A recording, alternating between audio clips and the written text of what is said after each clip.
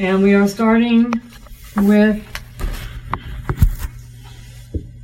verse 26. Now, I'm not remembering if we did this last time. So does anybody remember whether we did Philip and the Ethiopian eunuch? We did.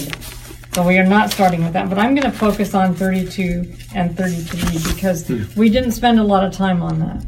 And because Ed has a question to talk about. So now this is when Philip gets into the chariot with the man, with the Ethiopian eunuch. And he's reading the scripture that is in Isaiah, what we call Isaiah 53. Like a sheep he was led to the slaughter, and like a lamb silent before its shearer, so he does not open his mouth. In his humiliation, justice was denied him. Who can describe his generation? For his life is taken away from the earth. I would guess that this may be the Septuagint version of that passage, because the Hebrew Masoretic text says something different. But anyway, we won't go there today. What is your question again? Would you please raise it, Ed? Well, in looking at that,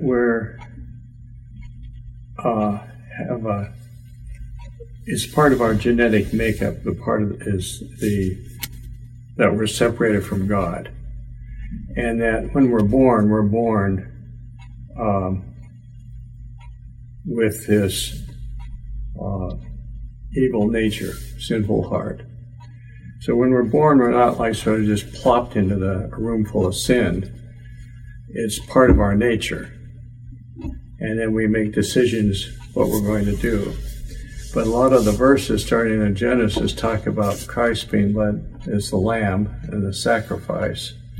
And in the whole Jewish sanctuary, the way we understand the sanctuary, as I've been taught, it sounds like when he died on the cross, all the sins are just placed onto him, past, present, and future. The one time, forever. Which means it doesn't talk about how we're then brought in concert with God in righteousness. What does it mean that Christ bears our sins? This is about removal. The word to bear is also to lift up, to bear off. So is that just the acts, or is that to lift off the human condition? My understanding is that Jesus bore our sins at the cross. That is, it was like he had the weight of sin and of the world on him. And it was like he could think all the thoughts that we think that are sinful, only he chose not to, but those still were bearing on him, and their consequences were bearing on him. And so he suffered in consequence of sin to demonstrate that God was telling the truth when he said, in the day you eat of it, you will surely die. Sin will destroy you. Sin will kill you. So I see Christ's death as reclaiming us from that lie. Okay. You will surely die. And that's why there had to be something external to us. It's not just all that he does in our hearts. There's that aspect too. I do believe that he suffered vicariously. That he suffered as we will suffer if we reject him and suffer the full consequences of our sins. He experientially came to terms with what we go through so that he would know how to help us. And that's something we've been reluctant to believe. We think God knows everything without having experienced it, and he just can act out of his godness. But the truth is that God deliberately came to this earth in the person of Jesus in order to be able to experience what we went through, because otherwise how would he be able to communicate with us? That even God cannot communicate with us without the incarnation. Wow. Ellen White makes that very clear. I just read a passage this week, I think, or last week, where she makes that very clear. Which book was it? That was in a little devotional, That I May Know Him. I would have to look that up. I think it was in the Youth Instructor or Review and Herald, or maybe a letter. I don't remember. You said he cannot communicate with us. He cannot communicate with us so that we would understand him. It's the understanding part, except through the incarnation. To help us understand him, or for God to understand us? For him, he had to experience us, our world, right, in order to be able to communicate to us. Okay. It's true. If he hadn't been showing the character of God, we didn't know. We didn't know that God is a mean God, killer God. Mm-hmm. That's true. So that's how I see that whole thing playing out. It is all for us, but it still had to be something outside of us doing it in order for us to get the message clear. It's one way of looking at it, and this isn't a perfect analogy, but a father tries to teach his son not to run in front of cars. And the son insists on running in front of cars, no matter what the father does. I mean, he does everything in his power to teach this young man that he is not to run in front of cars. And one day, the father realizes the only way the son is going to stop running in front of cars is for him to demonstrate. And so the son is about to run in front of a car, and the father gets in between him and the car and pushes him away from the car, and the car hits the father. And the son gets the warning. This is what will happen to you if you run in front of cars. Now that's a very poor analogy in some ways, because it doesn't embrace the magnitude, and that's the whole sacrificial system. It's an outline. It isn't the full picture. Right. And I think that too often we have let it be the full picture. The full picture, right. It is not the full picture. There's so much more involved than what is actually stated in the sacrificial system. Okay. Yeah. That'll give me some meat to work with now. Thank you. So, like a sheep, he was led to the slaughter. This is all about the passive, nonviolent Jesus, who is like a sheep being led to the slaughter. I remember as a youngster, there was I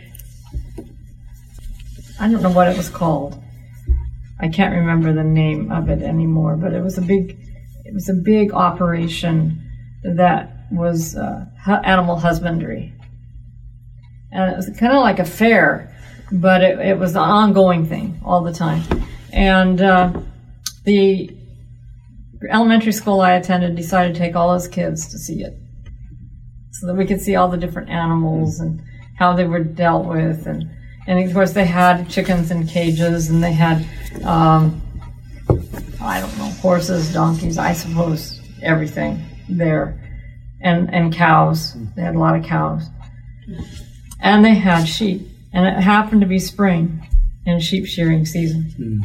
Early spring, March or February. And they were taking these sheep and putting them on their backs and starting to shear them. And I can remember them lying there like this. No protest. There were a few sheep who struggled to get in that position. They knew what was coming and they didn't like it. But the rest, once they got there, they were just there while they were being sheared. That's the picture here. Only sheep will do the same thing when they're being slaughtered. A sheep that is attacked by a coyote or a wolf will just lift up their neck so that the animal can get a better bite at their jugular vein. Is it true? I read that in a children's book on sheep herding in Arizona. And the lamb is silent before the shearer, so he does not open his mouth. Now, that doesn't mean Jesus said nothing during his trial. He talks back in John. If so, why did you hit me? That's a little bit of talk back. But there's no railing. There's no accusation. There's an intent to engage. And when that is not allowed, he remains silent. In his humiliation, justice was denied him. This was an unjust. I believe the Masoretic text says, by injustice, he was taken away. Who can describe his generation? For his life is taken away from the earth. So when the apostles thought about Jesus' sacrifice, they thought a lot about how he behaved. Why did they think a lot about why he behaved? Well, I guess it was contrary to their expectation of the Christ. It was very contrary, okay. What else did it link to? Well, their human condition was to fight, struggle, and... Yeah. But they know that just as Jesus bore his cross and died a cruel death, so they would be called to suffer for him. They soon would be carrying their cross. To be beaten, to be scourged, to be put in prison, to be misaligned, misinterpreted.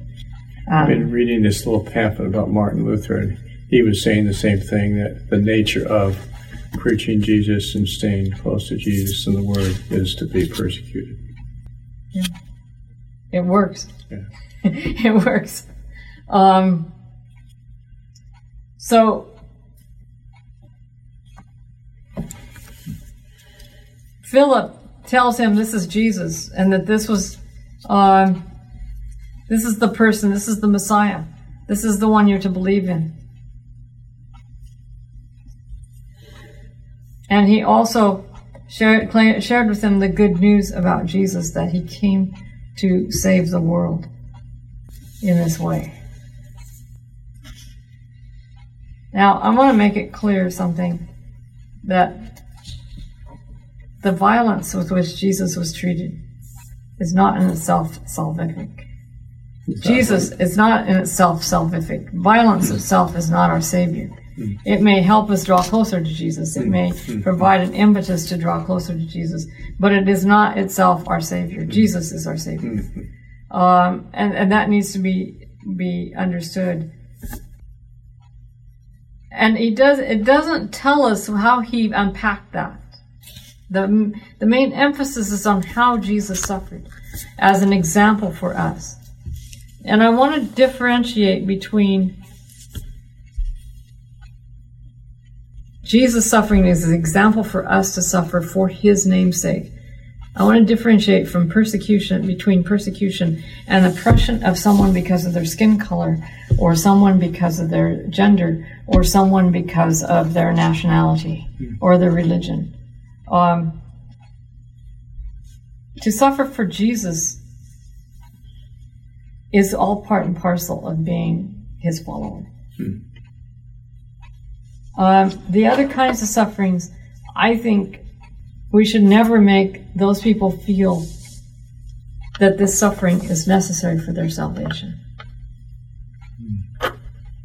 I think we do them a grave disfavor when we do that. Because they're not suffering for Jesus. They're suffering because of a wrong picture of Jesus. And they're suffering for something else other than Jesus. So I like to separate out persecution from the oppression of people. And because what has happened is a wrong view of the atonement has been used to make people who suffer from skin color or what have you feel that they need to this suffering is good for them, it's appropriate, it's justified, because look how Jesus suffered. It's a very wrong picture of the atonement that has led to that. It's the penal substitutionary view. That started with Abraham then, when he's with the handmaiden. And it starts that whole new track. So those people deserve to suffer because they were born into that track? How would that make you feel if you were in that track? Well, Through no choice of your own, you were born into that track. Exactly. Yeah. And I suppose that might be part of the logic how slavery could be so supported by Christians. And that is exactly how it's been abused. The surrogacy, the substitution of women, having to give children to their master, and being told, just as Jesus did not open his mouth, you cannot protest.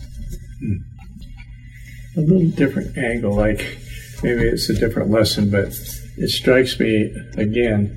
When did baptism submersion start? Because I don't remember that so much in the Old Testament, like Abraham was baptized. It started.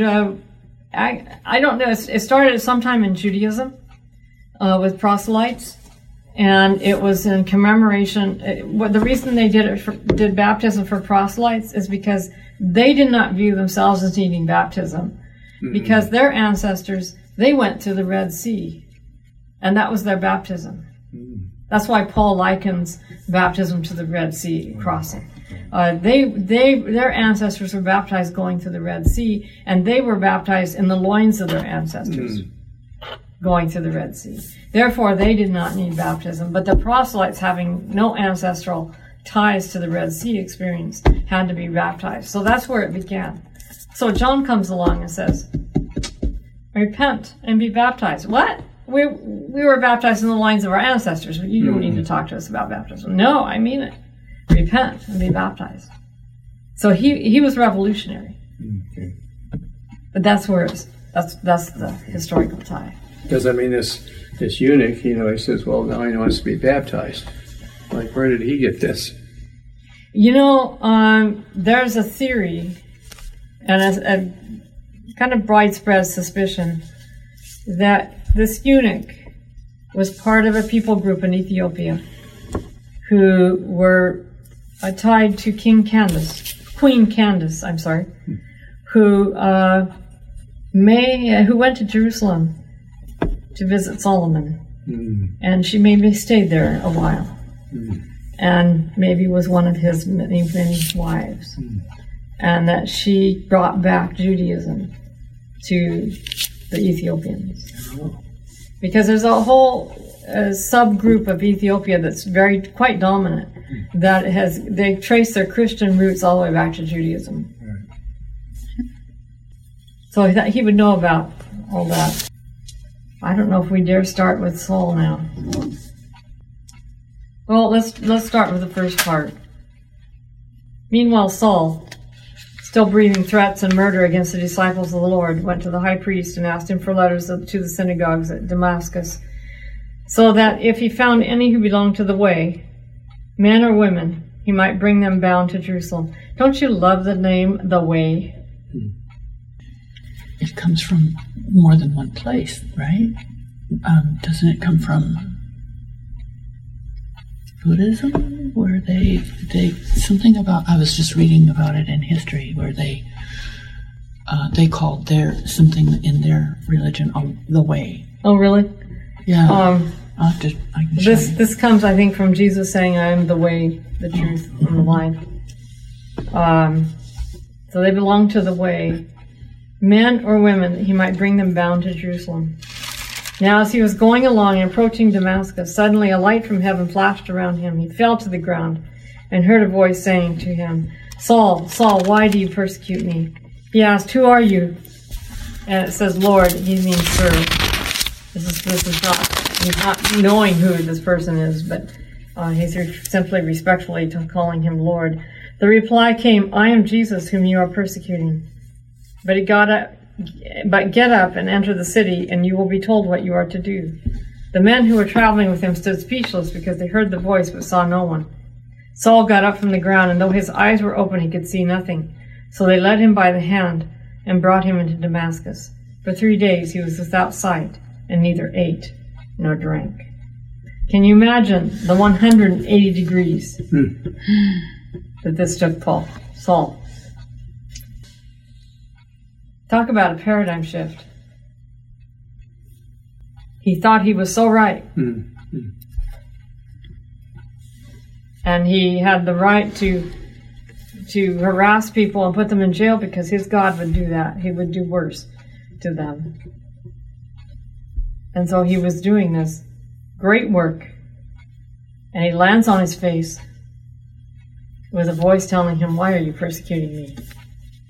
And then finds out that that voice belongs to Jesus, whom he totally despises. Now, in a later telling of the story, Paul adds some words when he retells the story in various places. God says, or Jesus says, "Why do you kick against the goads?" Which means that Saul had a very troubled conscience. I think all persecutors at some point in their journey have a very troubled conscience. But what would enable him to believe that that was Jesus speaking to him? Because others had Jesus before him, they don't believe. But what would, in something in his nature and his training, I think that life? God picked the right time. His conscience had been bothering him. I mean, he participated in the stoning of Stephen. He didn't throw stones, but he kept the clothing for the men who did, and guarded it. And apparently he was considered young. He was like the youngest member of the Sanhedrin. And so he was breathing out threats. He was trying to salve his conscience by being all the more persecutory. So within himself, he wasn't settled. No. He was not, and I probably overstated it when I said he was completely completely rejecting of Jesus. I don't think he was completely rejecting of Jesus. He struggled. He must have struggled over Stephen's death. Stephen's death must have haunted him. Here's this man saying, "Lord, do not charge these people's sins to their account." How could he do that? His face shining like an angel. Sees the heavens open, Jesus standing at the right hand of the Father. All of that must have just really made him wrestle, which is why he went out breathing threats and fuming and fussing all the more, because he had to still that voice. Had to be wrong. Couldn't be right. So maybe that was part of his reaction, the breathing out, threatening, and slaughter against the disciples of the Lord.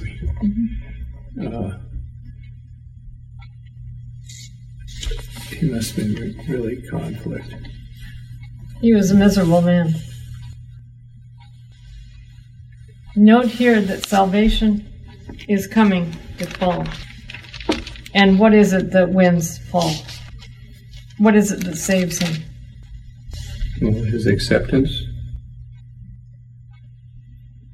Doesn't Jesus save him by coming to him so dramatically? You're right. Totally changing his paradigm shift? Or making his paradigm shift? You think of Ananias thinking, like, are you sure it's Jesus talking to me? I mean, I got to go to this Saul. I've heard about him. Yeah, it's gonna get interesting moving on. But let's stop with this, and we may back up and do it again a little bit next time. But our time is up. All right. So, Father in heaven, we thank you for the many ways in which you reach people. There are times when we wish that you would do more of Damascus Road experiences for people who are hard-headed and misrepresenting you to others. But you know their hearts, and you know what can best reach them. But we pray that you will be free to make yourself known to every single person on this planet. We pray that you may use us toward that end. In Jesus' name, amen.